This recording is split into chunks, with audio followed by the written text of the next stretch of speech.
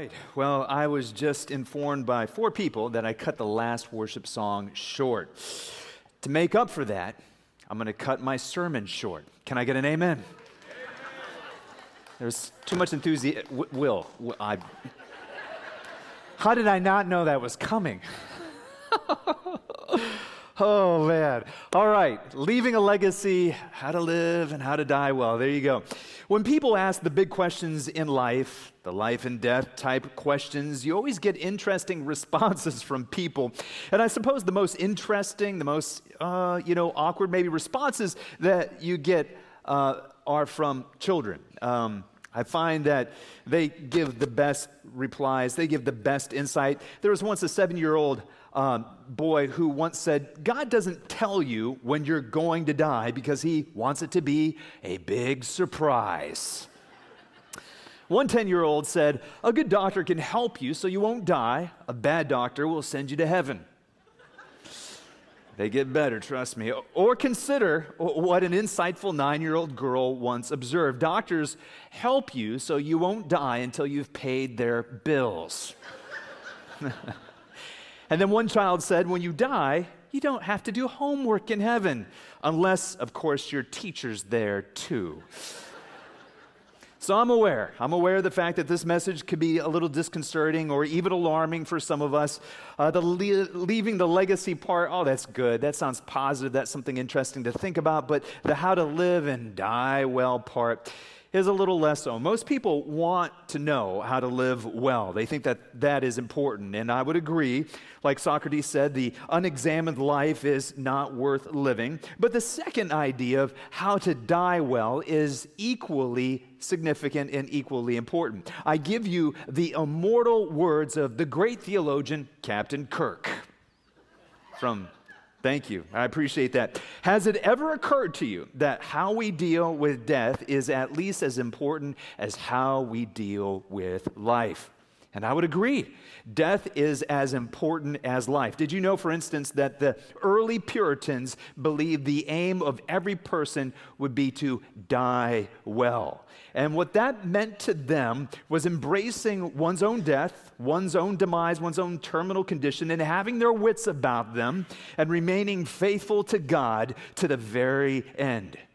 One of the most notable examples of somebody who lived well and died well was a guy by the name Polycarp. You don't often hear that name anymore. If you've got a son named Polycarp, please talk to me after service. I want to shake your hand. But Polycarp was a personal disciple of the Apostle John. He lived in a time and he died in a time when martyrdom was at an all-time high. He was arrested when he was 86 years old. And when he was arrested, the words that came out of his mouth were, "May the will of the Lord be done." As an old man, he was the bishop of the church of Smyrna in Asia Minor. That would be modern-day Turkey. Persecution against the Christians of that time broke out there, and the believers were being fed to wild beasts in their arena.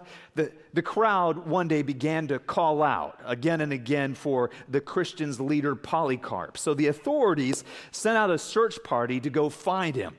They tortured 2 slave boys to reveal where Polycarp was hidden. And on that Friday afternoon, Polycarp was arrested upstairs in his country home.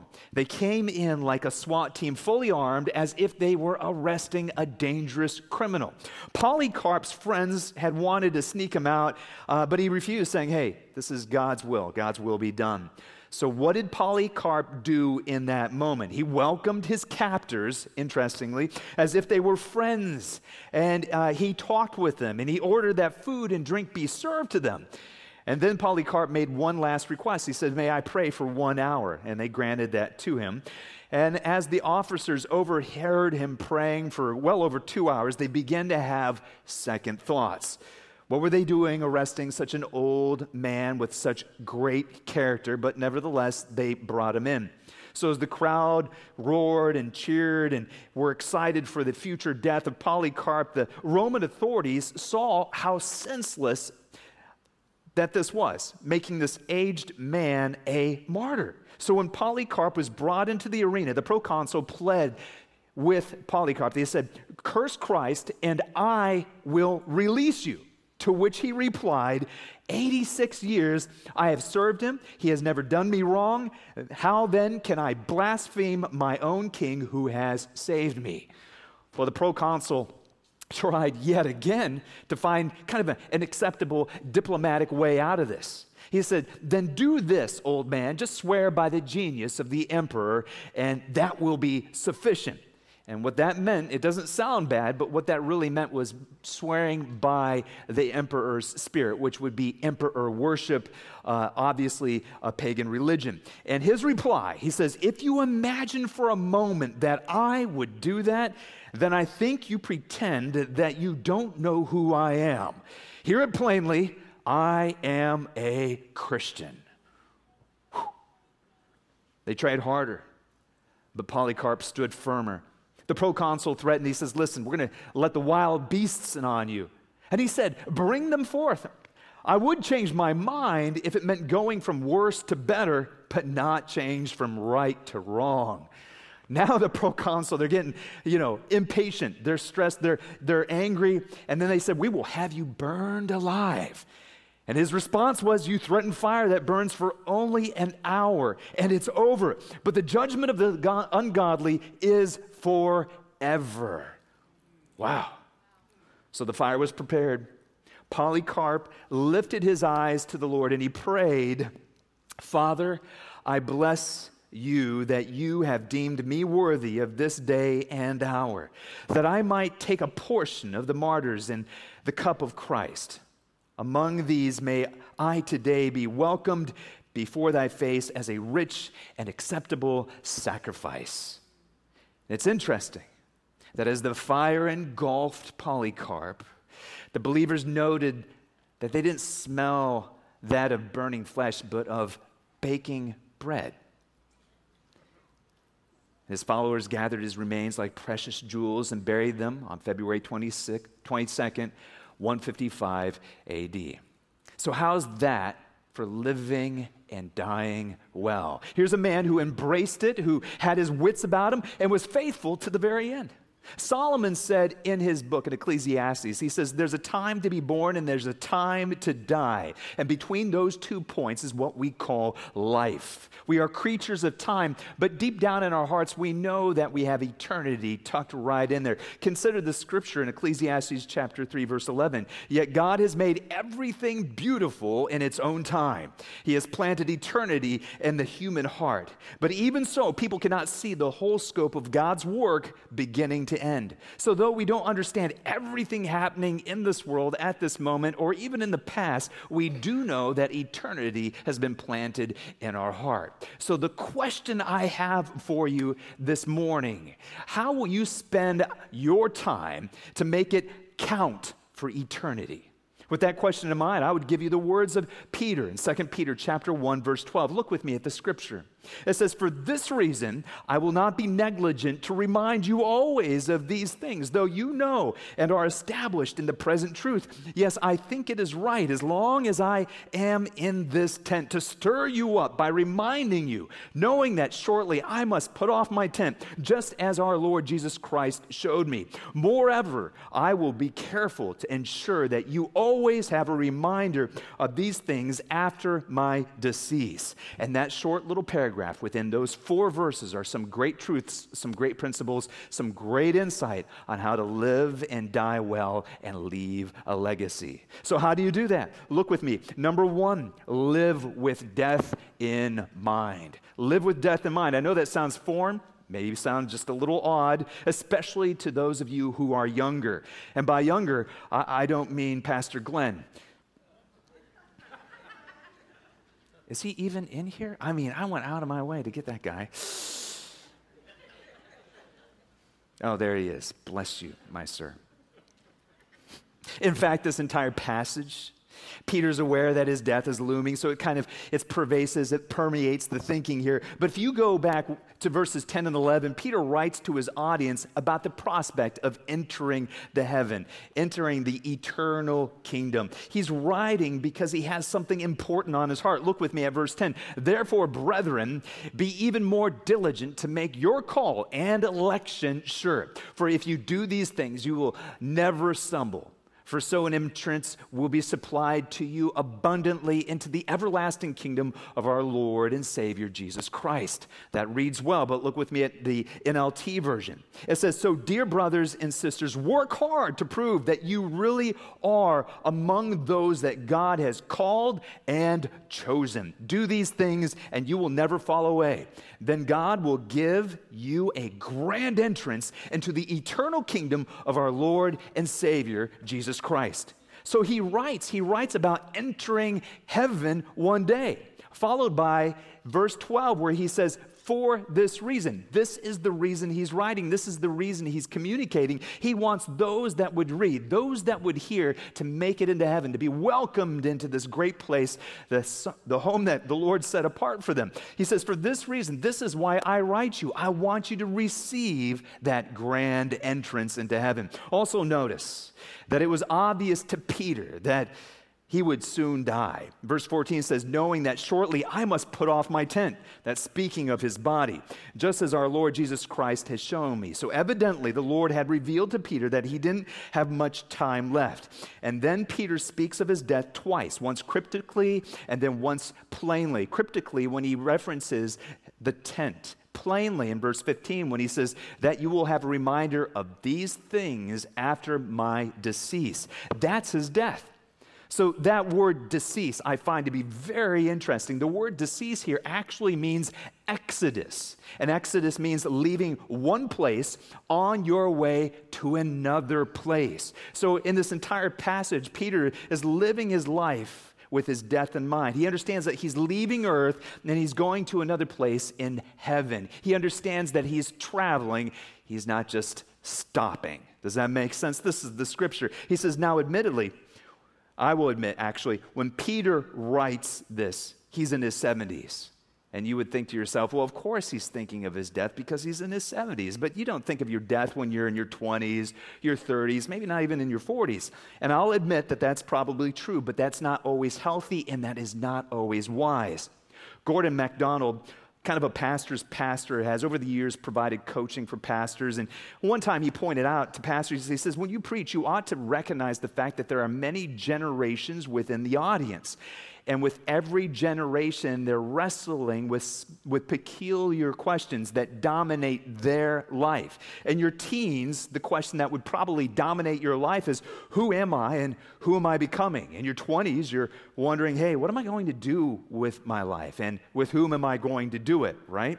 In your 30s, you have all these responsibilities and these obligations, and you don't know how to manage those. So you wonder, how will I manage all these things going on in my life? And then in your 40s, you wonder, am I a success or am I a failure?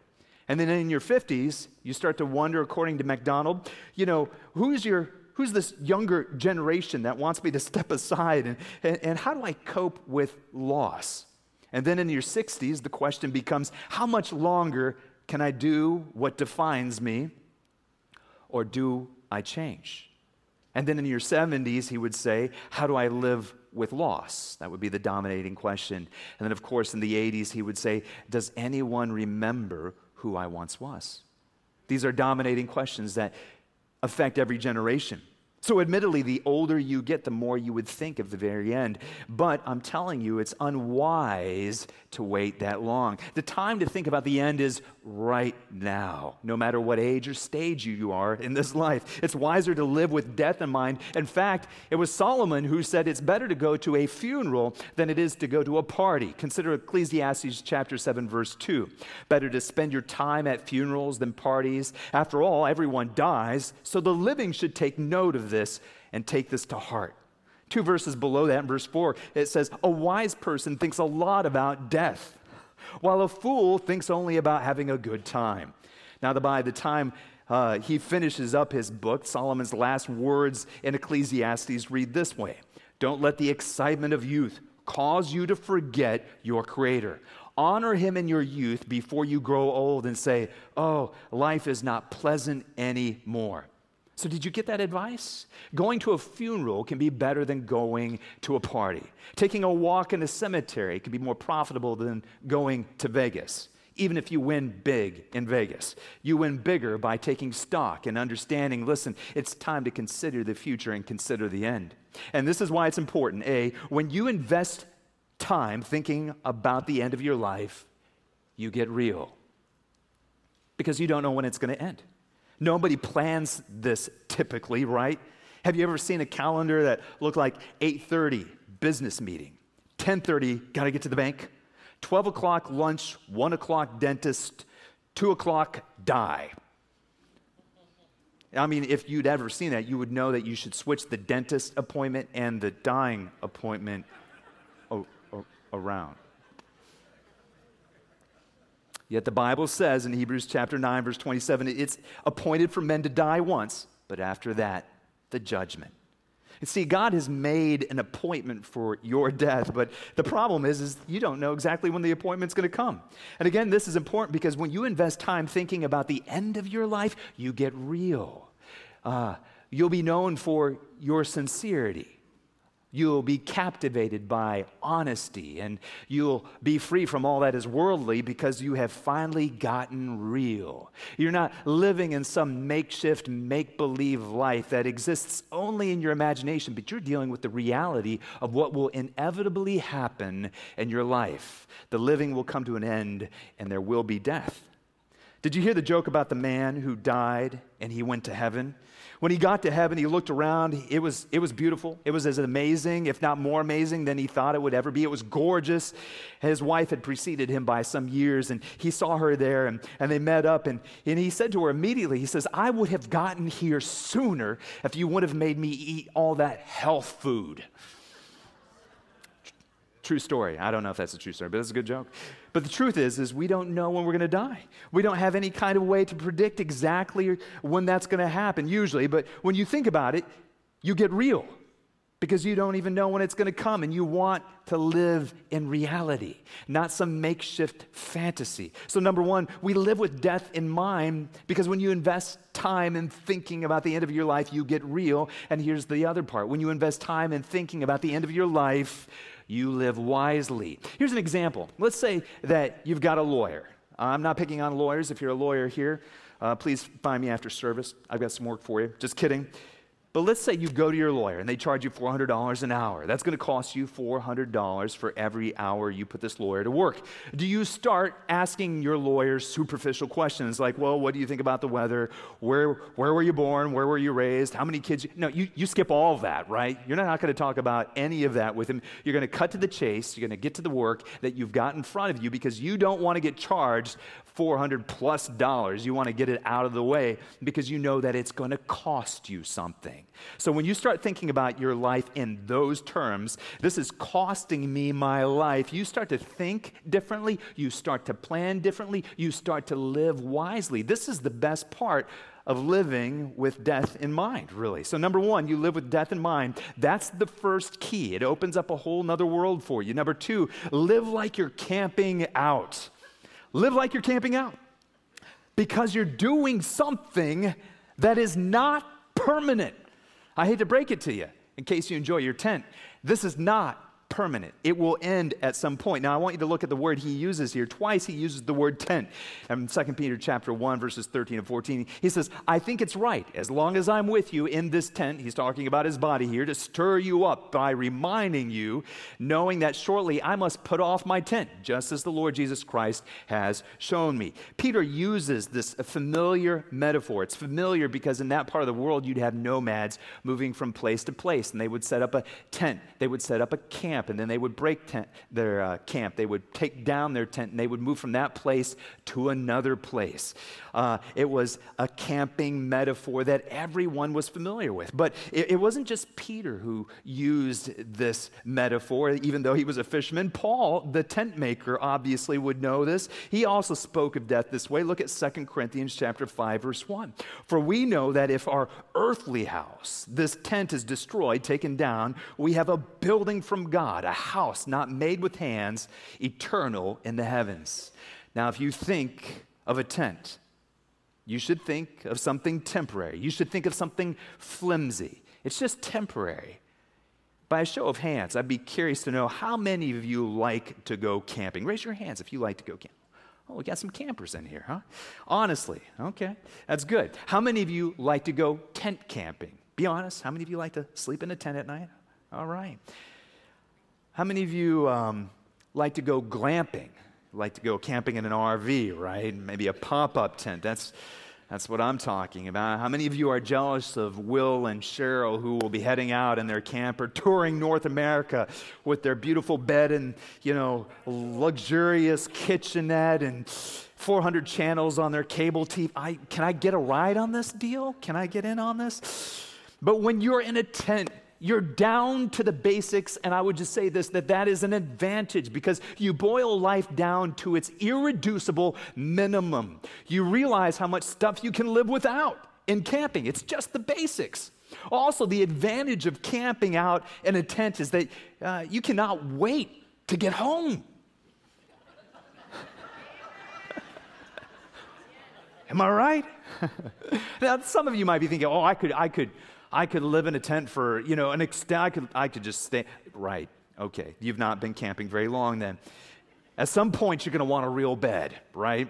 At some point, you're going to want a real shower. At some point, you're going to want real food that you just can't pack around with you. So a tent, for that reason, has its advantage. It holds you in a state of wanting to get home. It holds you in a state of wanting to get home. Now, our body, like a tent, is temporary. And after a while, like a tent, the threads unravel and the flaps get torn and the tent leaks like all tents leak, right?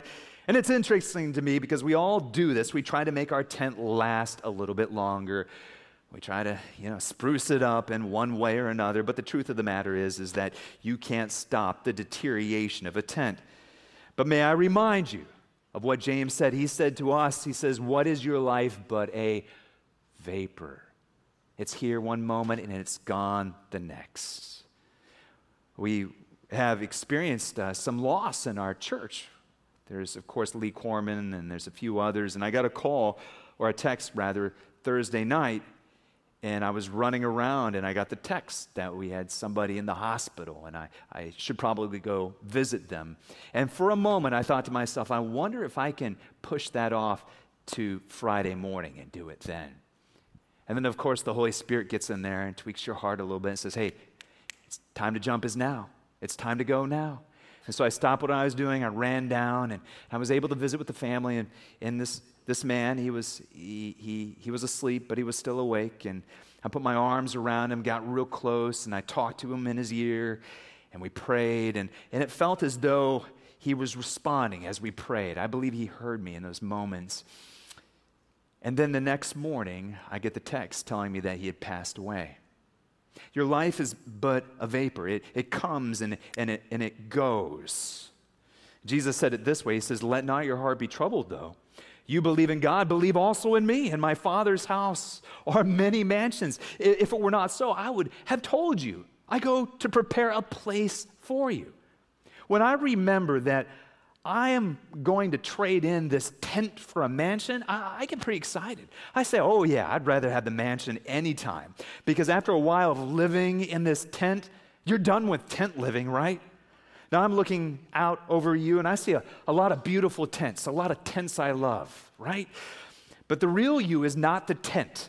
The real expression of who you are is not the tent, it's your spirit. Your body is just really the container for a while. It's helpful, but at some point it will cease to be helpful. And one day, when death happens, you'll move from this place to the next place. That will be your exodus, and you'll be an even better expression of who you are when we meet again in heaven. And it'll be wonderful. So no wonder Paul said it this way. He says, for me to live is Christ, and to die is gain.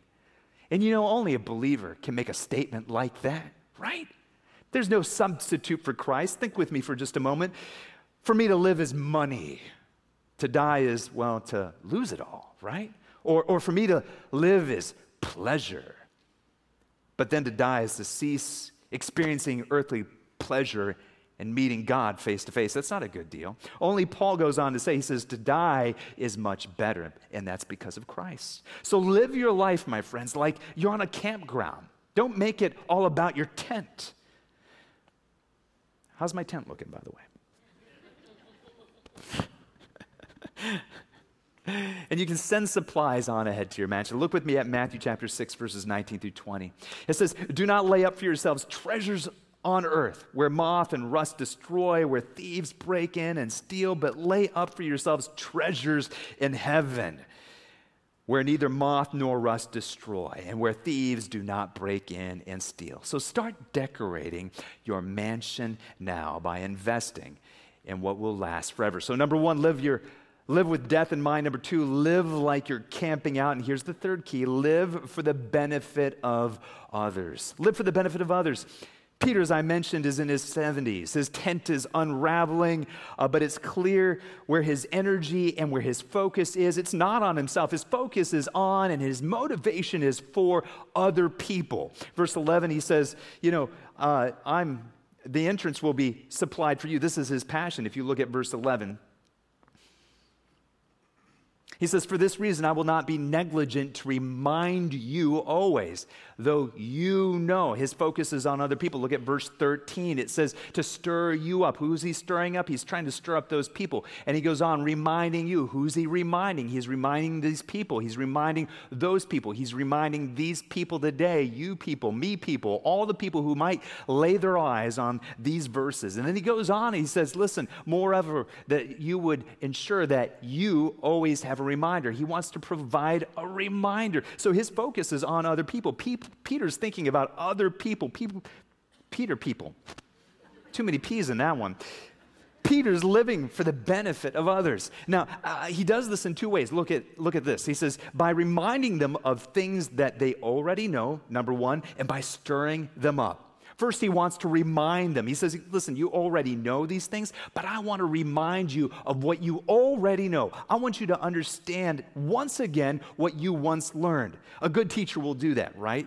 Have you ever wondered why they repeat themselves so very often? I mean, Jesus did repeat himself with the parables. He was retelling the same story in many different ways to deliver the same truth again and again. Solomon did this with the Proverbs. It was David who did this with the Psalms. There are certain themes repeated again and again throughout Scripture so that we will remember, that we will get it. And a good teacher will always repeat themselves. A good teacher will always repeat themselves. A good teacher... All right. So interestingly, as I was studying for this message, I grabbed my last favorite Bible. You kind of have to handle it gingerly. And I had been in these verses back in 2010. I had put a date on it. I had made a note. I had journaled it somewhere. But I couldn't exactly remember what I learned from this, because God was speaking to me through those verses. And I remember thinking this week, I thought, I hope I learned what I was supposed to learn, but I can't recall what it was.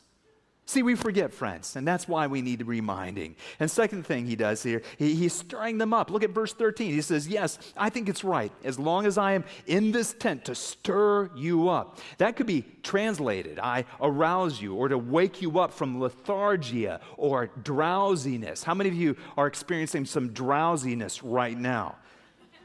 Man, there's too many hands. Joke's got to get better, I get it. But that's what this word means.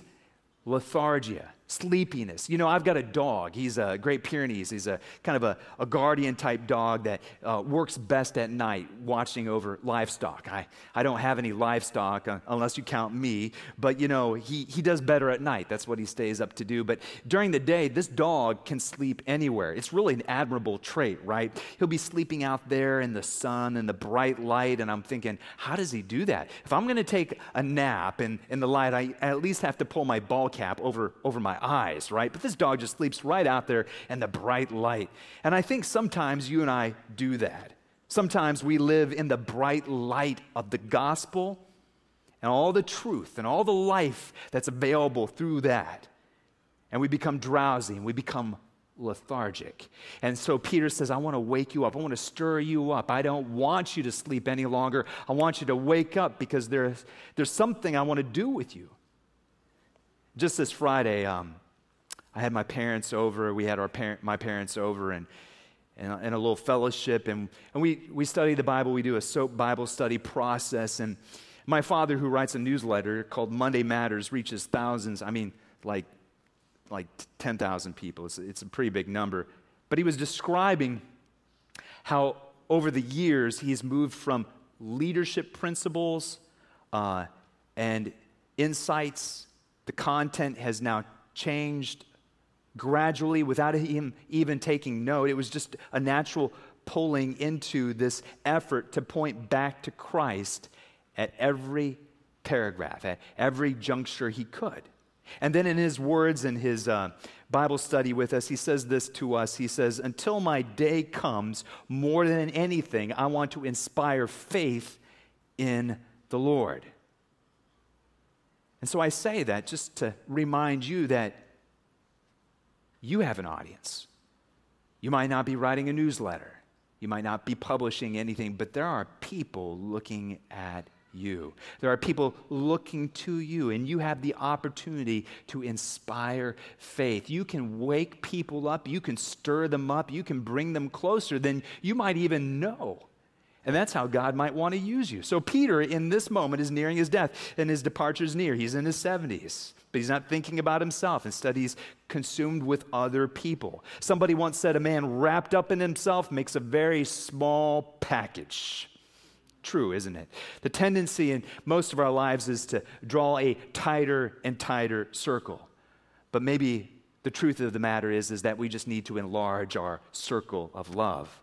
Ask any missionary out there who's camping in another culture and ask them if they're happy. And they'll tell you, hands down, I'm so happy that God's using me in this way. So if you want to leave a legacy, you're going to want to live well and then die well, live with death in mind, live like you're camping out, live for the benefit of others. In other words, focus on other people. And number 4, live for a legacy that outlives you.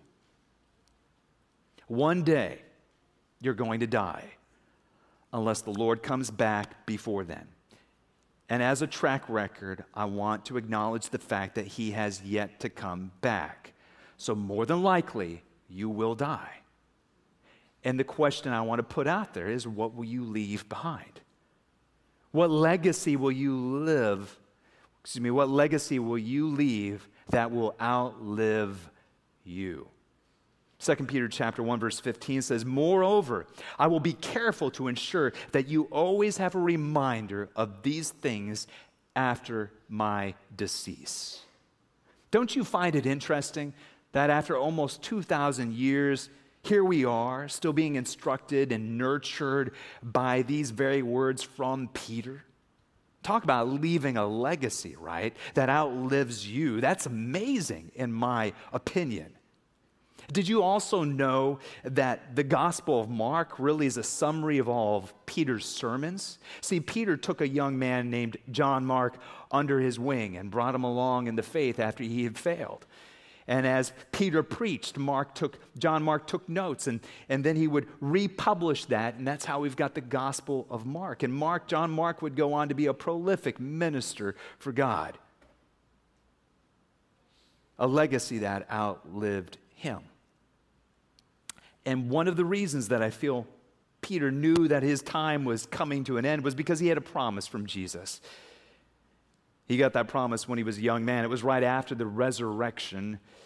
You know the story. Jesus appears to Peter after the resurrection, and John records what that was really about in a way. If you look with me at John chapter 21, he says, I tell you the truth.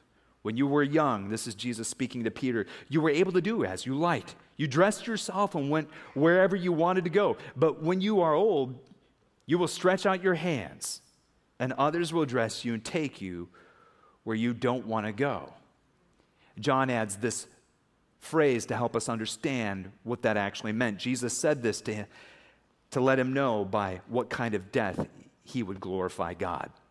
And I think this is helpful to me and maybe helpful to you if you read back through like Acts chapter 12, where Peter's in a great deal of trouble and the Romans have got him and they're explaining to him that they're going to kill him the very next day. They've already killed James. And what does Peter do in prison after he's been told, hey, listen, tomorrow morning you're going to die? He goes to sleep. He takes it easy, man. He's not even bothered by this. It's because he understood the promise of God over his life. And he was bold and trusting the Lord. Peter was still a young man back then, snoring his way through a horrible experience because of his faith and his understanding of the promise of God on his life. But now in this moment, he understands that the time is crucial. In fact, the time is ending. He understands that they're going to take down his tent. He's making an exodus from one place to another place. And so he says all this because all that's true, because I know this is really my time. He's focused on all these other people, including you and I. I'm going to leave behind something for others. So I would just ask you again, what are you leaving behind? What is your legacy? What are you leaving for the next generation? You know, there's this great Native American proverb that says, when you were born, you cried and the world rejoiced. Make sure that you live your life in such a manner that when you die, the world cries and you rejoice. Even Moses understood this principle when he wrote his only psalm in Psalm 90. And he says, Lord, teach us to number our days, that we might gain a heart of wisdom. If the worship team will come and provide a little background. We have a great example in Peter, and it's kind of been an interesting week. And really, I'm asking you to wrestle with the big questions in life.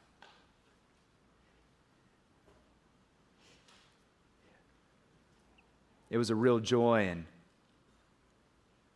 heartwarming service for Lee Corman that the church had. And so many of you were present for that and have been affected by Lee's life, the Cormans. I had the opportunity to meet with Lee just a couple days before he passed away with Pastor Steve. We got to his back porch, which I think he probably built, and it looked like he had just refinished. And we huddle up together, Steve to Lee's left, and I'm sitting more head on, leaning in, trying to hear what he might have to say. And he did drop some wisdom, and he did drop some encouragement. I was significantly moved as he spoke to us and pointed out Scripture that he loved. He dearly loved certain verses in his Bible. And like Peter, he would encourage us to go win some more for the kingdom. But I found myself a little agitated, perhaps because I was a little emotional. I don't know. But there was a bird in the tree above us just singing its heart out. Singing its heart out. And Lee looks me dead in the eyes. He says, I am as happy as that bird. And then, as if to emphasize it one more time throughout the short conversation, we couldn't have been there for more than 30 minutes. As that bird is just given its all, he says, I am as happy as that bird. There is the real opportunity that you're not as happy as that bird, that you're not as happy as Lee, that when we talk about legacy, you're not leaving much behind, because there's no real legacy without Christ. Would you bow your heads and close your eyes with me for just a moment? We're going to pray. It's fairly simple and it's fairly straightforward. But if you're here this morning and you're saying to yourself, yeah, I've heard you talk about this. I've read the Scripture and it strikes me. I could feel something happening on the inside of my heart. I would encourage you in this moment to really give your life to Jesus. There's no better way to live. You will not be disappointed. And by the way, there are disappointing moments in life. There are people who will disappoint you. You will look around and go through hard seasons, but the Lord, He will never, ever disappoint you. He will never let you down. How could the one who loved you so much ever abandon you? He won't. He can't. This is a call for you to really give your heart to Christ, for you to really embrace that great grace that He has so lavishly bestowed on you if you're willing to accept it. And then, of course, some of you know that there's a call on you to leave a legacy, and you've neglected that. And the Lord is challenging you with some meager words from this morning, but more than anything, the Holy Spirit's at work on the inside of you doing something that might be a little uncomfortable, but you know will bring you freedom. So would you pray with me? Lord, we come to you and we give you everything. We recognize you as the supreme being. Lord, I give you my heart. I ask you to save me. I ask you to rescue me from my sin and my mistakes and the pointlessness that I've been living with and for. Lord, I hear and I understand what you've done for us. You went away to prepare a place for us, a mansion. I want to get out of my tent, Lord. I want you to collapse my tent and bring me into your presence at some point. And so, Lord, I give you my life. I give you my heart. I give you my spirit. I give you everything. It's all yours, Lord. And Lord, when I look at my life and I look at the legacy that I might leave, I give that to you now, Lord. I allow myself to be challenged, and I allow myself to look at things differently, that I might, Lord, do and become who you called me to be. I give it all to you today, Lord. In your name, Jesus, I pray. Amen. Will you stand with me, please? If you prayed those prayers in your heart and you had that sincere connection with the Lord, may I encourage you to come to the altar. I know these are just steps. We call it the altar because this is where God oftentimes alters us, changes us from the inside out. When we come down, we make that commitment. And we say, yes, Lord, one more time in a contrite spot, knowing that what God would have for us is better than anything that you're holding on to or that the world might be offering you. Bless you as you worship, and bless you as you make your way to the altar.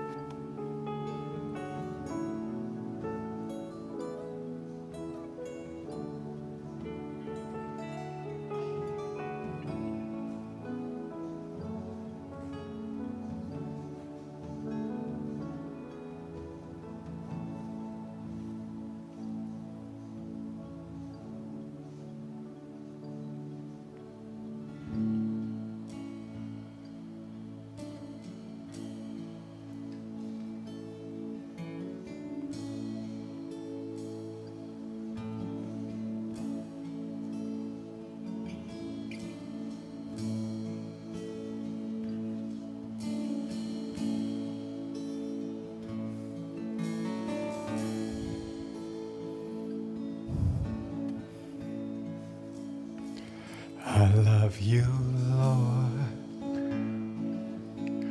Oh, your mercy never fails me. All my days I've been held in your hands. From the moment that I wake up until I lay my head, I will sing of the goodness of God. And all my life you have been faithful. All my life you have been so, so good. With every breath that I am able, I will sing of the goodness of God. I love your voice. You have led me through the fire in the darkest night. You are close like no other. I've known you as a father. I've known you as a friend. I have lived in the goodness of God. And all my life you have been faithful. All my life you have been so, so good. With every breath that I am able, I will sing of the goodness of God. Goodness is running after, it's running after me. Your goodness is running after, it's running after me. With my life laid down, I'm surrendered now. I give you everything. Your goodness is running after, it's running after me. Your goodness is running after, it's running after me. Your goodness is running after, it's running after me. With my life laid down, I'm surrendered now. I give you everything. Your goodness is running after, it's running after me.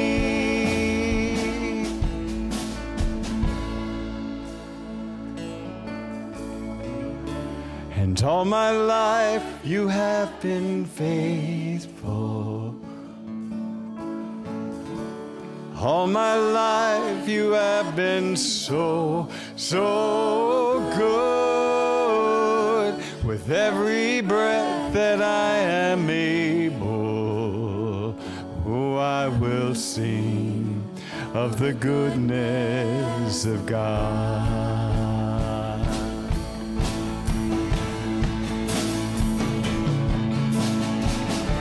And all my life you have been faithful. All my life you have been so, so good. With every breath that I am able, I will sing of the goodness of God. I will sing of the goodness of God. I will sing of the goodness of God.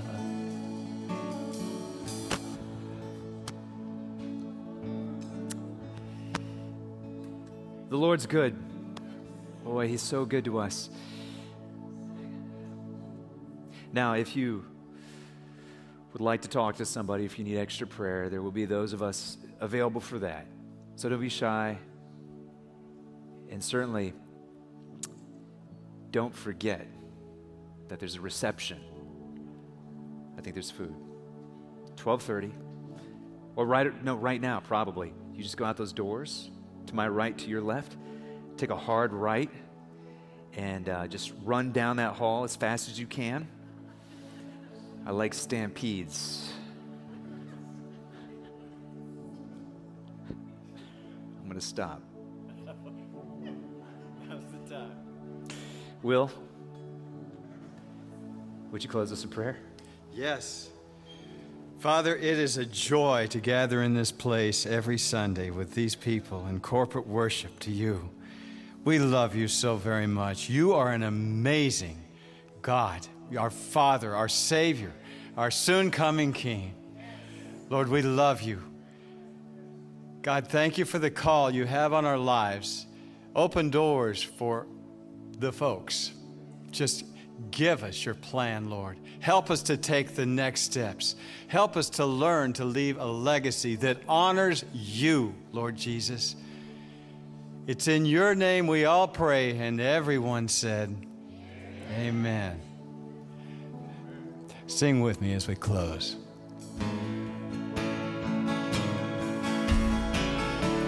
All my life you have been faithful. All my life you have been so, so good. With every breath that I am able, Lord, I will sing of the goodness of God. One more time. All my life you have been faithful. All my life you have been so, so good. With every breath that I am able, I will sing of the goodness of God. I will sing of the goodness of God. I will sing of the goodness of God. Give him praise. Thank you, Lord. You are awesome.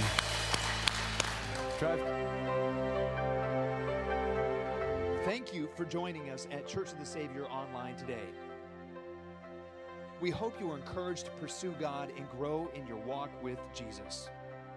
If you made a decision to follow Jesus for the first time today, please reach out to us. We would love to help you take your next step. Please visit our website for information on upcoming events and how you can connect with the COS family. There is also a prayer request form where you can let us know how we can pray for you. Thanks again for tuning in. Hope to see you next week.